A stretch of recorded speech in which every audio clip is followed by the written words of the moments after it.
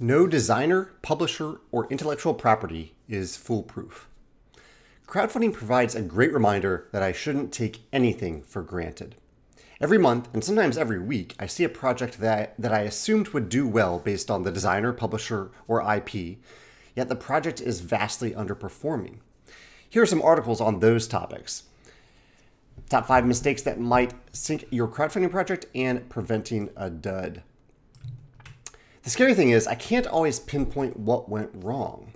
Sometimes it's obvious. Maybe they priced the product too high or the presentation was subpar. Maybe the intellectual property didn't have the crossover appeal that you predicted. But sometimes it's just that enough people aren't as excited by the product as the creator hoped. So today I wanted to share 3 big picture concepts that I try to keep in mind for any launch, as I know firsthand that nothing is foolproof. I don't take anything for granted. Number 1, serve your audience.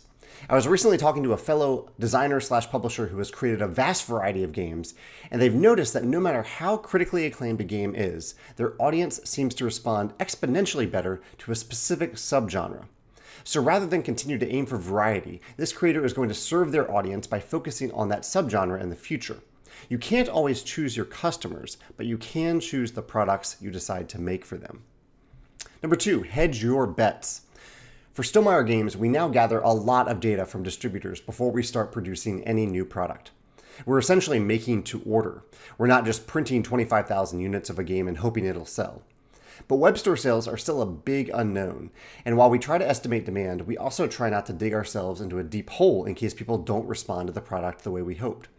We also try to wait a bit before starting a reprint if the first run does sell well, as a hot game now might not have legs.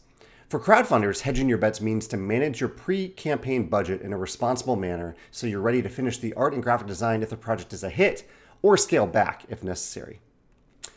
Number 3, have a backup plan. Wingspan is our most popular product, and I have high hopes for Wingspan Asia, the rulebook for which I'll reveal on Wednesday. But if for some reason tomorrow everyone decides they're no longer interested in Wingspan, we have many other products that sell well. Our mission to bring joy to tabletops worldwide isn't dependent on just one game, one partner, like a distributor, localization partner, etc., or one person. My heart goes out to publishers whose existence became dependent on a single game, and when that game's campaign failed, the publisher itself closed its doors as well. I take nothing for granted in this business, and these reminders drive me every day to listen to our customers and try to create the best possible tabletop experiences for them, while still knowing that there will be times when people just aren't as excited by the product as I hoped. I'd love to hear your thoughts on this topic. As you can tell, I've avoided naming specific creators or publishers as I'm empathetic to those who are hurting. I'd encourage you to do the same and feel free to speak from your experience as well in the comments below.